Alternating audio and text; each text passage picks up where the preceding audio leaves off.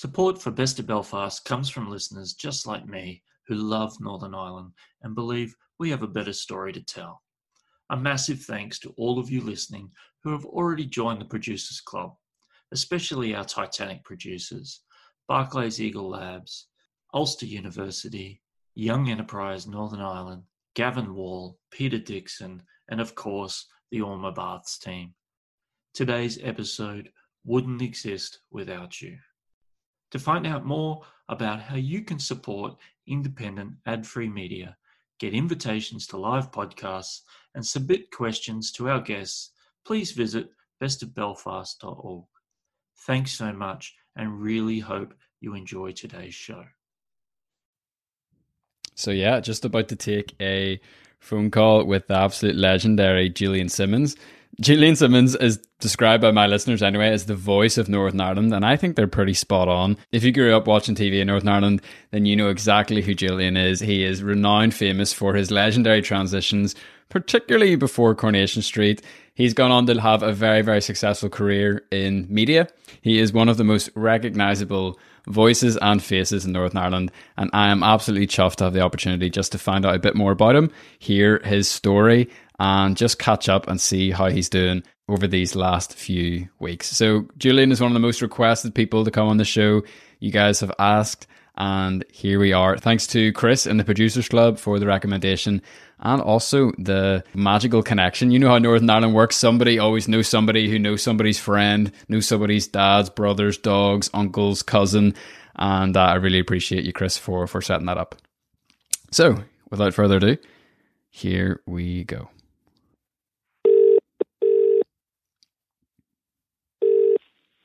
Calls to this number are being screened by BT Call Guardian. Please say your name after the tone, then press hash and wait to be connected. Oh, hash? Matthew Thompson, Best of Belfast. Oh, let's see. High tech.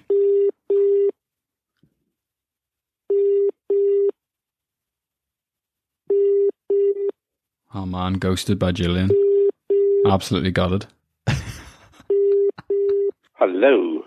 Hello, are we in business? The wonders of modern technology, honest to goodness. As soon as I switched this mobile off, everything went dead. They're putting men on the moon, it's ridiculous. People say we rely too much on our phones, but they really do. No, they seem to control everything. You're right. Oh man, I felt like it was getting through Fort Knox security there. I had to say my name and all, and then your personal security guard, butler, had to let us in. Well, nobody ever rings me on this line now. I'd use it just for a connection to internet and everything. But anyway, there we are. I've learned something today. Fascinating, man. So you were caught up in a lot of work stuff today, or what was the Very much so, yes. There was a lot of program changes initially anyway, and then but in the middle of the afternoon, ITV decided there was going to be an announcement into the second Emmerdale to say that we were going to all join in the clapping for the NHS yes, staff. That's right. So I had to go back in and record that and the end bit of it as well. So at least it's all sorted, and I just hope it goes on. Now we'll not get to hear it now, but we might hear the clapping across Belfast. You never know. Yeah, the microphone's pretty sensitive. It should pick it up. So are you happy enough for me to get going, yeah? Absolutely. Awesome. So really simply, this It does sound as if you're talking to me down a tin can on a string. Does that? That's better. Oh yeah, that sounds better there. Now. Awesome. Okay, so you see, I have this. I'm in my garden shed at the minute. We have a recording studio in Orma Baths, which is the beautiful kind of building opposite Limelight. Yes. And but obviously face-to-face interviews out the window. So I'm currently in a makeshift studio in the garden shed with blankets and everything around me to try to reduce the echo. Oh, well, that's so. It does sound all right. Be okay. Never worry. So the question that we have been starting off most of these episodes, and we've done over 110, is really simply, what is your first memory? And if you have one, and if you don't mind sharing it, we'd absolutely love to hear it. Well, I guess my first memory was a bit of a sort of well, not foreboding, but the shape of things to come. Because my first memory is sitting on an aircraft beside my father and being gloriously sick all over his trousers as the aircraft was bumping about the skies. That was just on a flight from Belfast to London. Yeah. And I believe it or not, it was an old British European Airways Dakota. Oh, wow. And it was 2.5 hours of purgatory if you weren't a good traveller, which I wasn't in those days. Thank God I'm a bit better now because I've had to be. Sure. But as a kid, I mean, I must have been only months old at that time, but I knew what was going on. And I knew I was on an aircraft, and the turbulence was so bad that it made me sick all over my da. All over your poor da, flips. Yes, so, I mean, he was the one with the whole brunt of everything. Amazing. So, am I right in saying you had a career in air travel, or is that just some sort of urban legend? Yes, I did. I worked for Air Canada in Terminal 3 at Heathrow. Oh, wow. And before that, I was in the Air Canada office in Canada House in North Street, which was where the Canadian immigration offices were. And also underneath us on the ground floor was the Bank of Nova Scotia. So it was all a Canadian-oriented building, really. Yeah. You know, and I was in there for 5 years, and at that stage, at the end of that, they came and they said, "We are going to close the Belfast office, but we're offering you a position in London." And I thought, and UTV had started at that stage. So I was going to really muck everything up. But I thought, I'll give it a whirl. I'll try it for 6 months. And I stayed for nearly 15 years. But I loved every minute of it. I mean, it was so over the top working in Terminal 3 and dealing with, as they say, all aspects of the human condition, which I loved doing because, my goodness me, I was a relative greenhorn before I went to London. Yes. But by the time I'd done 2 years there, I'd had my eyes well and truly open about many things. I bet. And seen passengers red and tooth and claw, like, you know. Yeah. Do you have like a standout story from, I mean, it's a huge chunk of your life that you spent working in the air travel business, but do you have anything that kind of stood out to you? Oh gosh, there's so much. I'm trying to think of stuff that's decent to give out on air because we saw so much. Yeah, I bet. But there was a lot of funny incidents and like people seeing each other off on flights, and they're really under the staircase at the bottom of the stairs in Terminal 3 making love to each other. Yeah. Like, you know what I mean? I know what you mean. And you're going and saying, "Excuse me, if you're traveling on Air Canada 857, you need to be at the gate now, sir. Could you put your clothes back on and get down the road?" So we really did see it all. And of course, there were so many hilarious things with passengers that you couldn't really talk about on the radio. Sure. I hear you. So was there a reason why you got into the travel business? What was it that kind of drew you in? Well, that's how I started off. I was always mad on aircraft and airlines. And when I left school, I started working at a travel agency. Okay. To, get used to dealing with the public and everything. And from there, I graduated into Air Canada, and that was a few years later. But the airline was what I always wanted, and Air Canada was the airline that I wanted. Yeah, that's and amazing. I was very lucky that I got it. Very lucky. And, my mum and dad were from England, and I had spent much of my time as a kid at holiday time in England, but it doesn't prepare you for actually working in London, at London Heathrow. For your career and dealing with there's a coldness really with people in that part of England really, because they travel such far distances to get to work. Yeah, and they don't want to get involved in conversations or in Belfast when you get on a bus you're talking to everybody and anybody. Yeah, but absolutely. It doesn't happen it doesn't really happen in any other part of the world, really. That's what I love about Northern Ireland. That's why I wouldn't live anywhere else. Yeah, it's really class. So where were you born and bred? Where did you go to school? All that. I went to Methody. Went to the Methodist College, and you know, I was quite good at English. Do you know what? I got good marks in English, language and literature, good marks in geography, and you know what else I got? What? Divinity. Imagine me with divinity.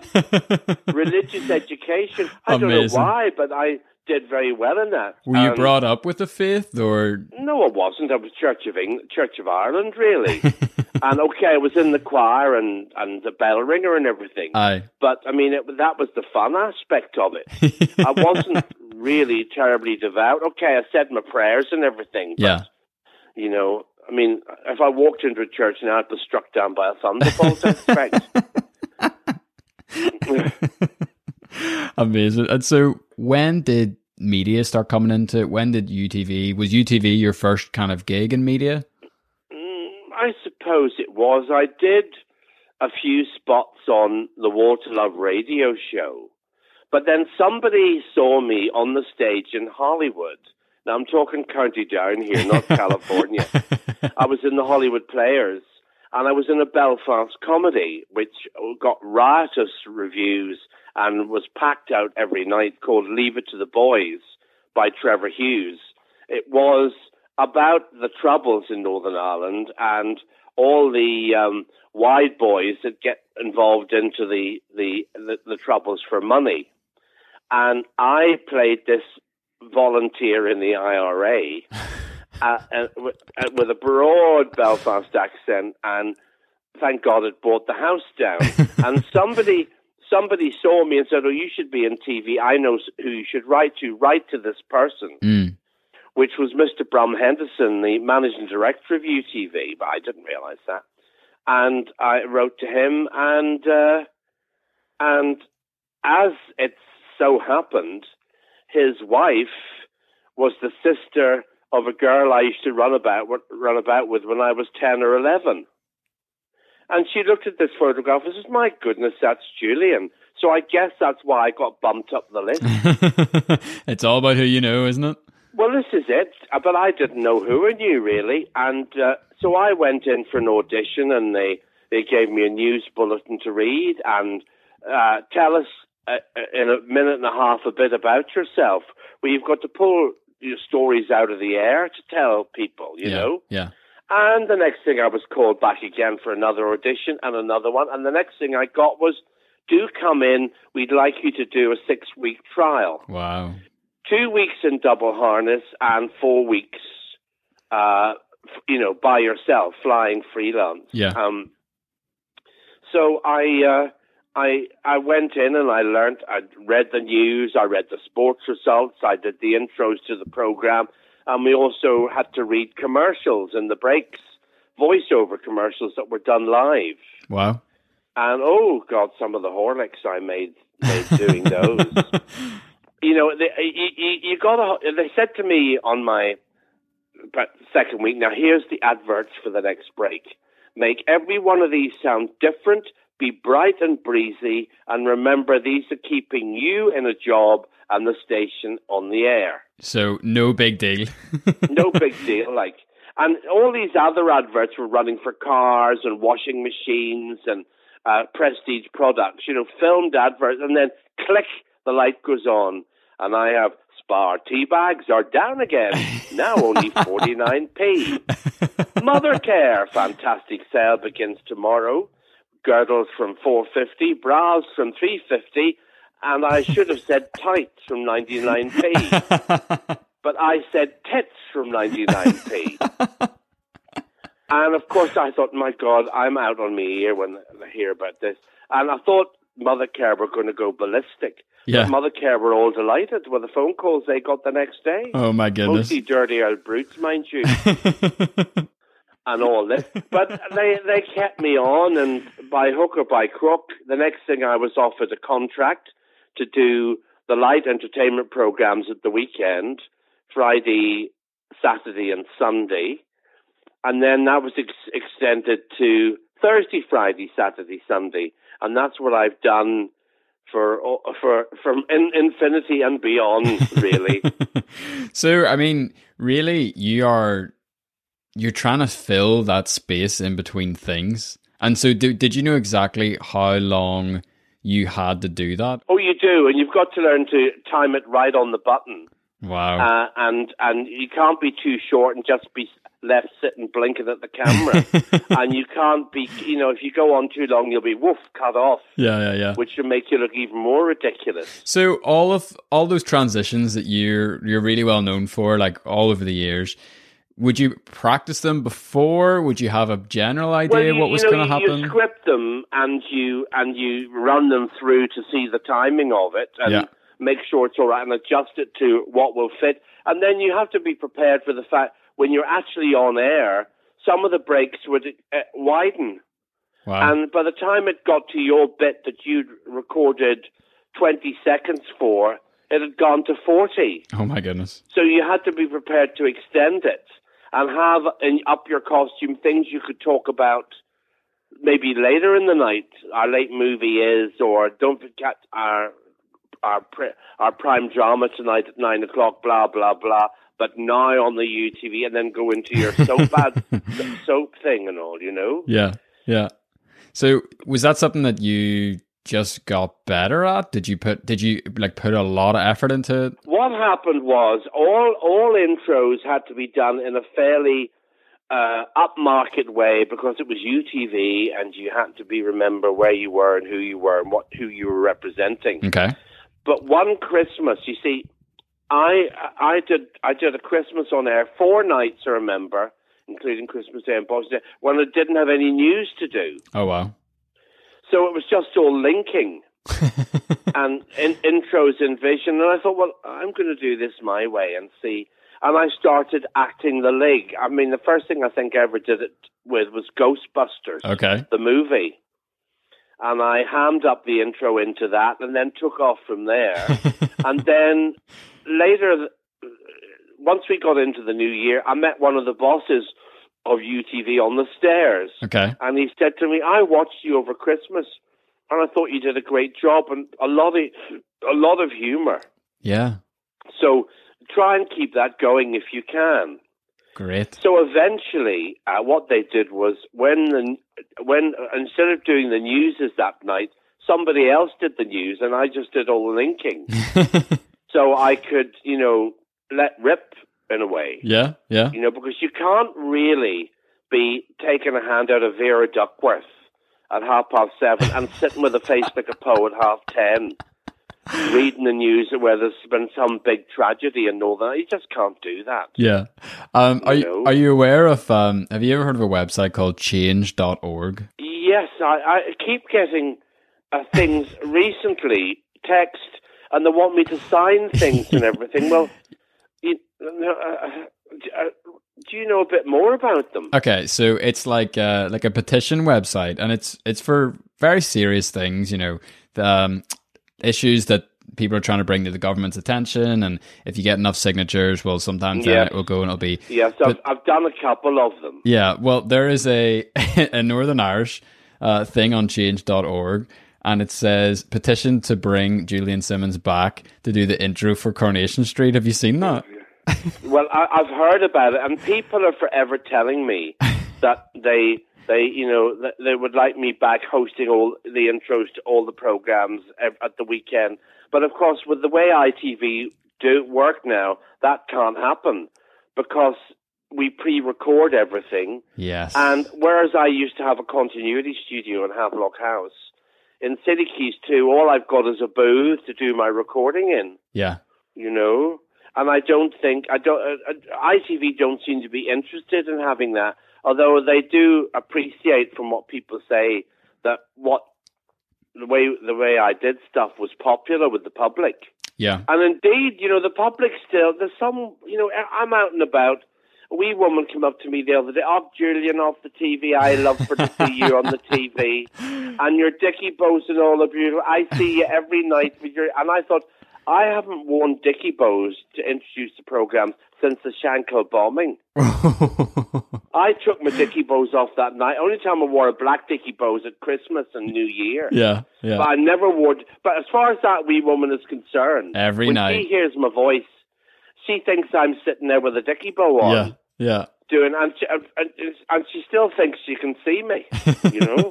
So I mean, so I have a whole bunch of kind of like questions that have been submitted by listeners and supporters of the show, and a lot of them are kind of around this idea of you being Northern Ireland's first personal brand. Now, personal brand it's kind of like a new phrase, and everyone now has their Instagram and they have their identity, and everyone's trying to have their wee quirks to make them stand out.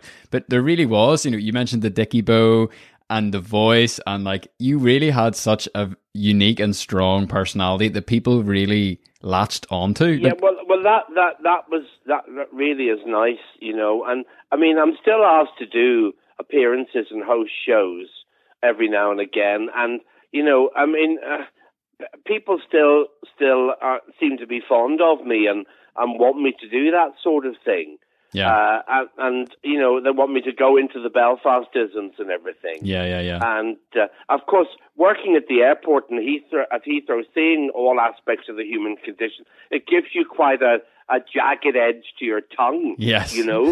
So, I mean, all that was part and parcel in making me the person I am, dealing with all that, and then, commuting backwards and forwards to Belfast, talking to people on aircraft, and hearing what they liked, and then, hearing people talk on buses about the program. So all that goes into the whole making of the way you do things, really. So whenever you were on the airplanes, would you have done the announcements over the Tano? Many a time, yes. Wow, yes, that makes a lot of sense. On Air Canada, I had to do arrival announcements in English and in French. Oh, wow. And boarding announcements in English and French. Fantastic. And so you had to, and when at one stage we had, for 2 or 3 years, a series of jumbo 747s coming in on a Friday into Belfast to do charters to Toronto. I didn't have to go to London on those days, so I was... I would be at the international airport doing the boarding and all, and having to follow the regulations of doing it in English and in French. Yeah. Because French Canadians used to kick up almighty whatever. Yeah. If I did, you had Montreal crews operating the flights sometimes. Wow. And I'd get on the aircraft and say, "Good morning, ladies and gentlemen. Welcome to Belfast. The local time is 7:30. Passengers who require wheelchairs or assistance, please remain seated." And then you'd have some flight attendant coming, "Why are you not saying in French?" And I'd say, "Because it's say, who does he think he is?" But sometimes, you had to do it sometimes. I didn't do it every time in Belfast, but if you had a crew who were indignant, I did it. Yeah, and so could you speak French, or did you just learn the script? I was taught French at school. I had quite a good knowledge of French, but doing the announcements, you just pick it all up. Yeah. I mean, and you've got to make it all sound like milk and honey, Madame et Monsieur, bonjour et bienvenue, le vol à Canada 857, destination de Toronto, zéro bientôt prêt pour l'embarquement. There you go. And all this. You never lose it. Sound lovely. And sometimes, they'd come up and speak to me at the desk, and there's various aspects of the Canadian accent in Montreal, and I used to have to ask them to speak to me slowly, please. Lentement, s'il vous plaît, madame. Lentement. Speak slowly, because I can't understand a word you're saying. I have another lovely wee question in here from Sarah, and she asked, "Hey Julian, big fan of yours. Oh, darling. Did you ever see the mural opposite the Dirty Onion, and what did you think of it?" Oh, yes. I went down for photographs in front of that with... Visual Waste, Dean Kane. Yes, a group of us went down, and it went up there. It wasn't particularly flattering, but at least it was nice to be on a gable wall. Yeah, it was a bit cartoony, wasn't it? It was, yes, but it was much appreciated. It was nice of them to include me. That's amazing. So great. So the whole continuity thing, was one of the reasons why it's not done now simply because technology has changed and moved on. Yes, and I suppose ITV would look on it as very old-fashioned. Yes. But you see, everything in Northern Ireland, everything can be done differently, and Northern Ireland people like it to be done the way they like it. Yes. But it's between a rock and a hard place now. It's not going to change. Yeah. And so, what do you get up to now? What does your week to week sort of look like? Well, my four main days for continuity are Thursday, Friday, Saturday, Sunday. Mm-hmm. I have Monday, Tuesday, Wednesday off, although those are sometimes taken up by hosting fashion shows or things like that. Yes. Or but the big fashion shows are dying out now. Mm-hmm. Those used to be all the rage at certain seasons of the year. Then, opening shops and things like that, still doing that sort of thing.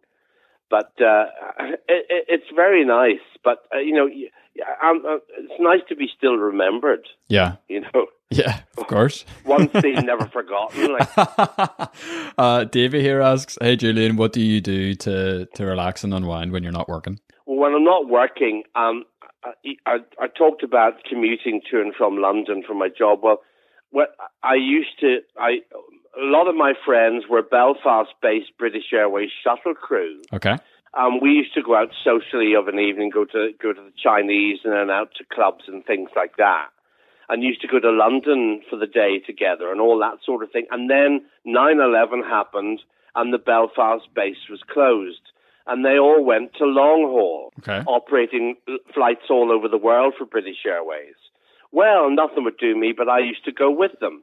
I mean, 2 weeks ago, I was in Brazil for 4 days. Oh, my goodness. On a 4-day Rio, walking in the sunshine on the promenade there on Ipanema Beach and walking on the beach with the waves around my feet and lovely hot sunny days, blue sky, going out with the crew for the evening.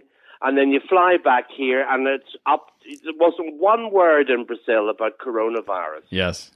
And then you come back into Belfast, and of course it's all going on big time. Yeah. Like it was when it left 4 days earlier. Yeah. And I do things like 5-day Hong Kongs, well, I used to do before the situation arrived. And my favourite was the 9-day Bangkok, Sydney. Mm. Leave London, 2 days in Bangkok, almost to Sydney, 2 days there, back to Bangkok 2 days, and then back to London, and you were there 9 days. The whole trip was 9 days. Yeah. You were absolutely wrecked. Yeah, I bet. I mean, that does not sound like my idea of like a holiday. I loved it. I loved You must still love flying. Going out and doing the clubs in Bangkok and everything, bed, supper, and fantastic. But when you got back into Belfast, both of your eyes were looking at each other, Yeah, so I mean, like, you love traveling so much. You truly love, new places, and you love sun. Oh yes, I travel. Well, until all this happened. Yeah. I was traveling about 4 or 5 times a year. Yeah.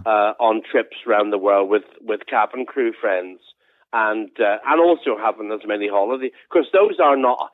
People think, oh, did you have a nice holiday? I said it wasn't a holiday. It was a 4-day trip, 5-day trip. Yeah. It's not a holiday. It's like an obstacle course. But I love it. But So I travel and have as many holidays as I can. That's what I put all my do-re-mi into. Sure. So why stay in Northern Ireland? What is it that keeps you here?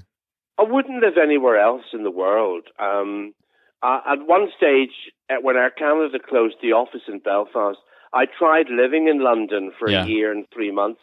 And indeed, my mum came as well. Oh, wow. Because she was a London girl, really. And she rejoined the National Theatre and was going to meet former friends all around London. And one day, I came back into the apartment. I said, Mum, I hate this. I hate living here. She says, well, so do I. I said, right, home. So at that stage, I had just started working in passenger service in Terminal 3. And there was a 6-day on, 4-day off assignment. Yeah. And I knew I could wangle that. And so I used to. And I came home and I did 4 days in London, back home for 7 days, and it used to be that, when I was doing continuity like so regularly, I'd be on the Airbus. There used to be a little bus running up to the airport. It was called the Airbus. It was like an ice cream van.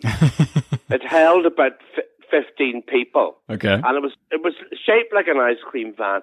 And I'm on the going up the road to the airport, and my mobile would go, and it's somebody to say that a Gladiator was due to come to Portadown the day after the next, and they have chickened out. Would I please do the gig? So I used to say to my agent, oh yes, and I'd fly to London, get off. Go and walk into passenger service in Terminal 3. Who will work tomorrow night for me? You used to wave cash at them, you see. And it was grabbed out of your hand. Wow. And then I had to fix up so I'd arrived into London, and I had to get at work. So I was working to midnight, but I needed to get on the 8:30 shuttle back to Belfast. Crazy. And then I'd get somebody to work those last 4 hours for me. Yeah. From 8 o'clock. And then I'd run like bejesus round to Terminal 1 and get on the 8:30 shuttle home. Amazing. Yeah. So that was a real case of life on the edge, I can tell you. Yeah. Yeah, I bet. And there was many's a night in those days, it would never happen now, when the Tridents were on, that it was full. The 8:30 out of London was full an awful lot of the times. But the crew would take me on, and I'd sit in the toilet for takeoff, holding onto the walls to brace me. Like, they would never permit that now.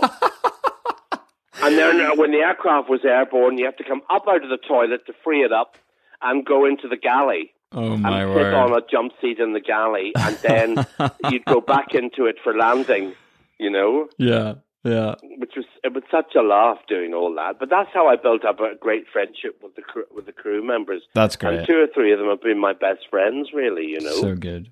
So one of the questions that we ask people, these are kind of stock questions that are on every single episode. And we love asking Northern Irish people this question because it's a bit hard one for us. And that is, out of all of your life experience so far, what do you describe as your most successful moment? Because you've clearly experienced a lot. You've clearly done a lot. In your own opinion, what are you most proud of? Well, I did have a holiday series called Come Fly with Julian. And indeed, I would love to resurrect that. But that was great fun doing that, traveling around Europe and doing various destinations. Thoroughly enjoyed that. That was when I thought, I've arrived now. This is great. Yeah. Yeah.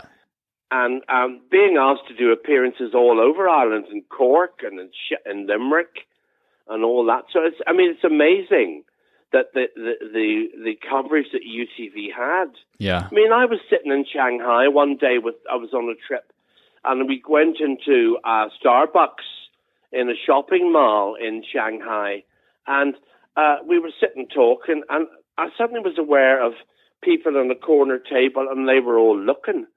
And I thought, and then a couple of them came over. Indeed, where they were from Southern Ireland. Wow. And they watched UTV all the time. And was I the fella off UTV? I said, am I what? So that's really, I mean, all that was really super. Yeah, yeah. How about the flip side of that question?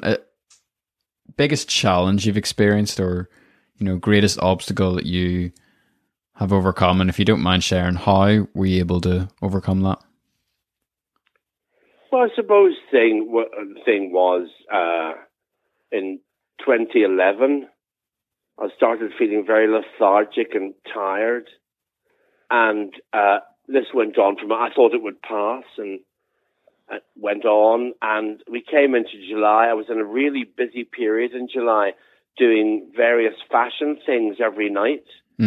And on the last night, I'd noticed that my ankles and everything had swollen up. Okay. And I knew then that this was heart problems. Oh, wow. And I thought, when I've got this show done, I'm going straight to the Ulster Hospital to get them to look at me. Yeah. And my friend Christine and her family were leaving that evening for Marbella. So I wanted them completely away before I did this. I didn't want them to know anything about it. Yeah. And I did the show in House of Fraser, actually. Oh, wow. And went back. I had a room in the Europa, went back to that, changed, and got a cab and went up to the Ulster Hospital. And for some reason that night, there was nobody there in A&E. And I went up to the desk, and the wee lady behind us says, "Oh, Julian, hello." She says, "The last time I saw you, you were up here with your mother." I says, "That's right." She says, "Well, who have you brought up tonight?" I says, "Who have I brought up? Love, I'm not a bit well." And I was rushed. They whisked me straight in, and within half an hour, they decided that I wasn't going anywhere. Wow. And I was in Ward 16 at the Ulster Hospital for the guts of 2 months. The first month they were deciding what was going to happen, and then a surgeon came to see me and he said, I'm going to do surgery on you when I come back from holiday." He says, "I'm going off on my yacht." He says, "But you are staying here." So I had my own room and everything, room 4. But I called it Executive Suite 4. And people from UTV used to come up, and friends and all, at lunchtime and also in the evening. It was like party central. And so many people were very kind to bring me up soft drinks and everything. I had a non-alcoholic cocktail bar with crisps and Maltesers and everything else, and all these various drinks that we could mix up and they could have non-alcoholic. And before every visiting time, I used to go along to the kitchen and get jugs full of ice and say to the ladies at the end, it's martini time, girls. But of course, it was all non-alcoholic. Do you mind sharing a wee non-alcoholic recipe with us? It was. I think it was grapefruit juice and lemon juice, and a cherry thing was put into it as well, and it was shaken up. And everybody said they liked it with loads of ice. So it was very nice in Executive Suite 4, I can tell you. And what's your favourite type of crisps? Oh, plain, just. I don't want any cheese and onion or smoky beef. Just plain crisps. Thank you. Nice. Very nice. But the nurses in Ward 16 and Sister Tanya, they were all fabulous with me. Absolutely. I mean, when I first heard that I was going to have a quadruple bypass, I was terrified. Absolutely. But they got me into the sort of, to a penny. It happens all the time. We do quadruple bypasses all the time. Don't worry about it. There's just no problem. No, and I have to say, neither it was. Wow. I didn't have any after effects or anything. I just went I came out of hospital and went to my friend's Christine's house for 2 weeks. And then I came home and that was it. Wow. Amazing. Right as rain. Class. Mm-hmm. Another question we always ask people is if you could take anyone from Northern Ireland out for, I usually say a coffee or a pint, but in your case we'll say one of these swanky non-alcoholic cocktails. Who would you take and where would you take them? In Northern Ireland? Yeah. There's so many people to take out in Northern Ireland. I mean, celebrity-wise, if I ever did, I would love to take Julie Walters. Now, she's not a Northern Ireland person, but I've always thought she's a brilliant actress. But in Northern Ireland, God, it could be umpteen people. Yeah. There are so many people. I really couldn't single it down to one person. So sometimes, because it is a very hard question because there is so many people. Sometimes we kind of throw in the wee caveat, dead or alive. If you could go back to someone from history or even someone in the last 50 years, who would you like to have a chat with? A Northern Ireland person. Yeah.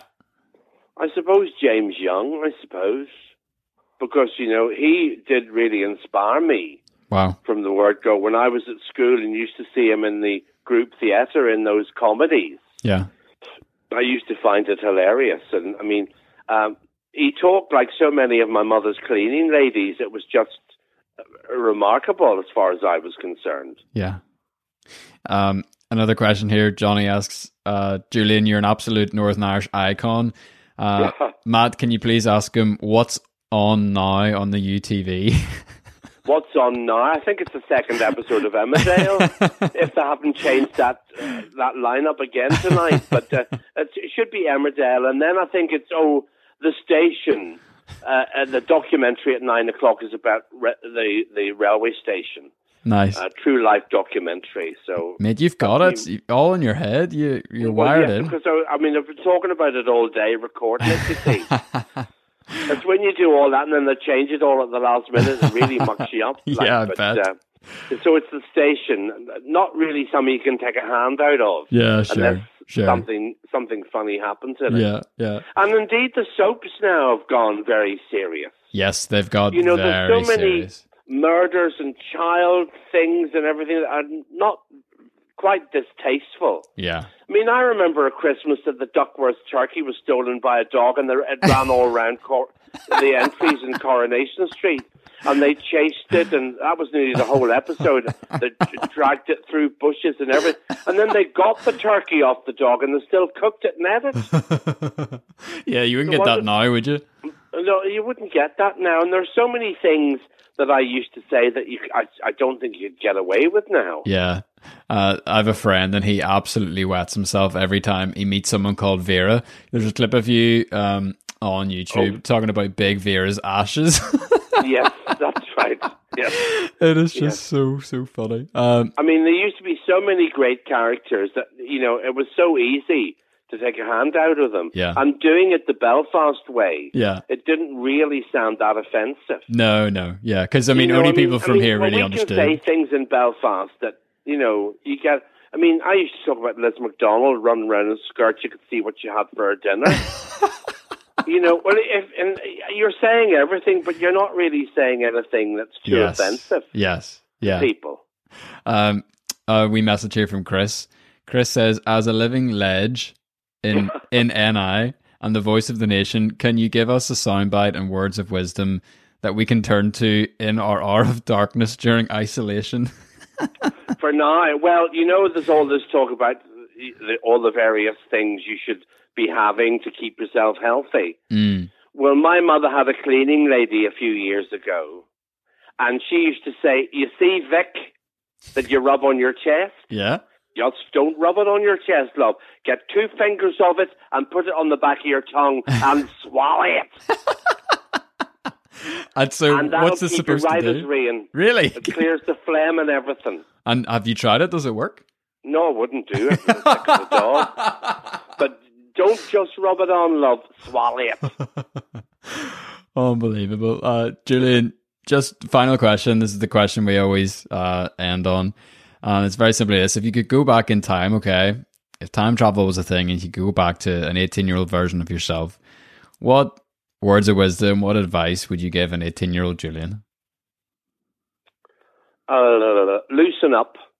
Mm. That's what I would say, because I was quite, sort of, I wasn't as free and easy as I am now. I was quite shy at that stage. Wow. Quite shy until I was about 20. I was always had an eye for fun and a bit of a laugh, but at the same time I was shy. Yeah. Like after Heathrow, nothing shocks me now. Yeah. And I'm not the slightest bit shy. Really? No, not the slightest bit shy, love, I can tell you. Amazing.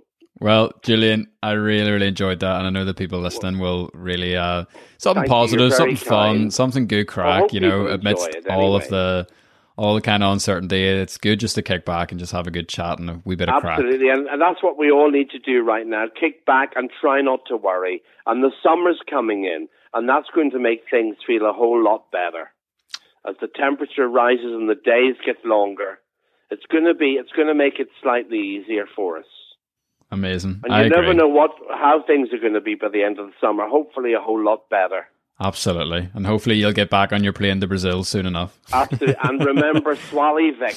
Whatever you do, Swally Vic, love. You won't know yourself. Amazing. Julian, thanks very much, man. Will do. And thank you for your time, Matt. It was very nice. No, Julian, it was really, really great. Thank you for your time. Cheers, man. Look after yourself in the meantime. Same to you. Cheers. Bye-bye. Bye-bye now.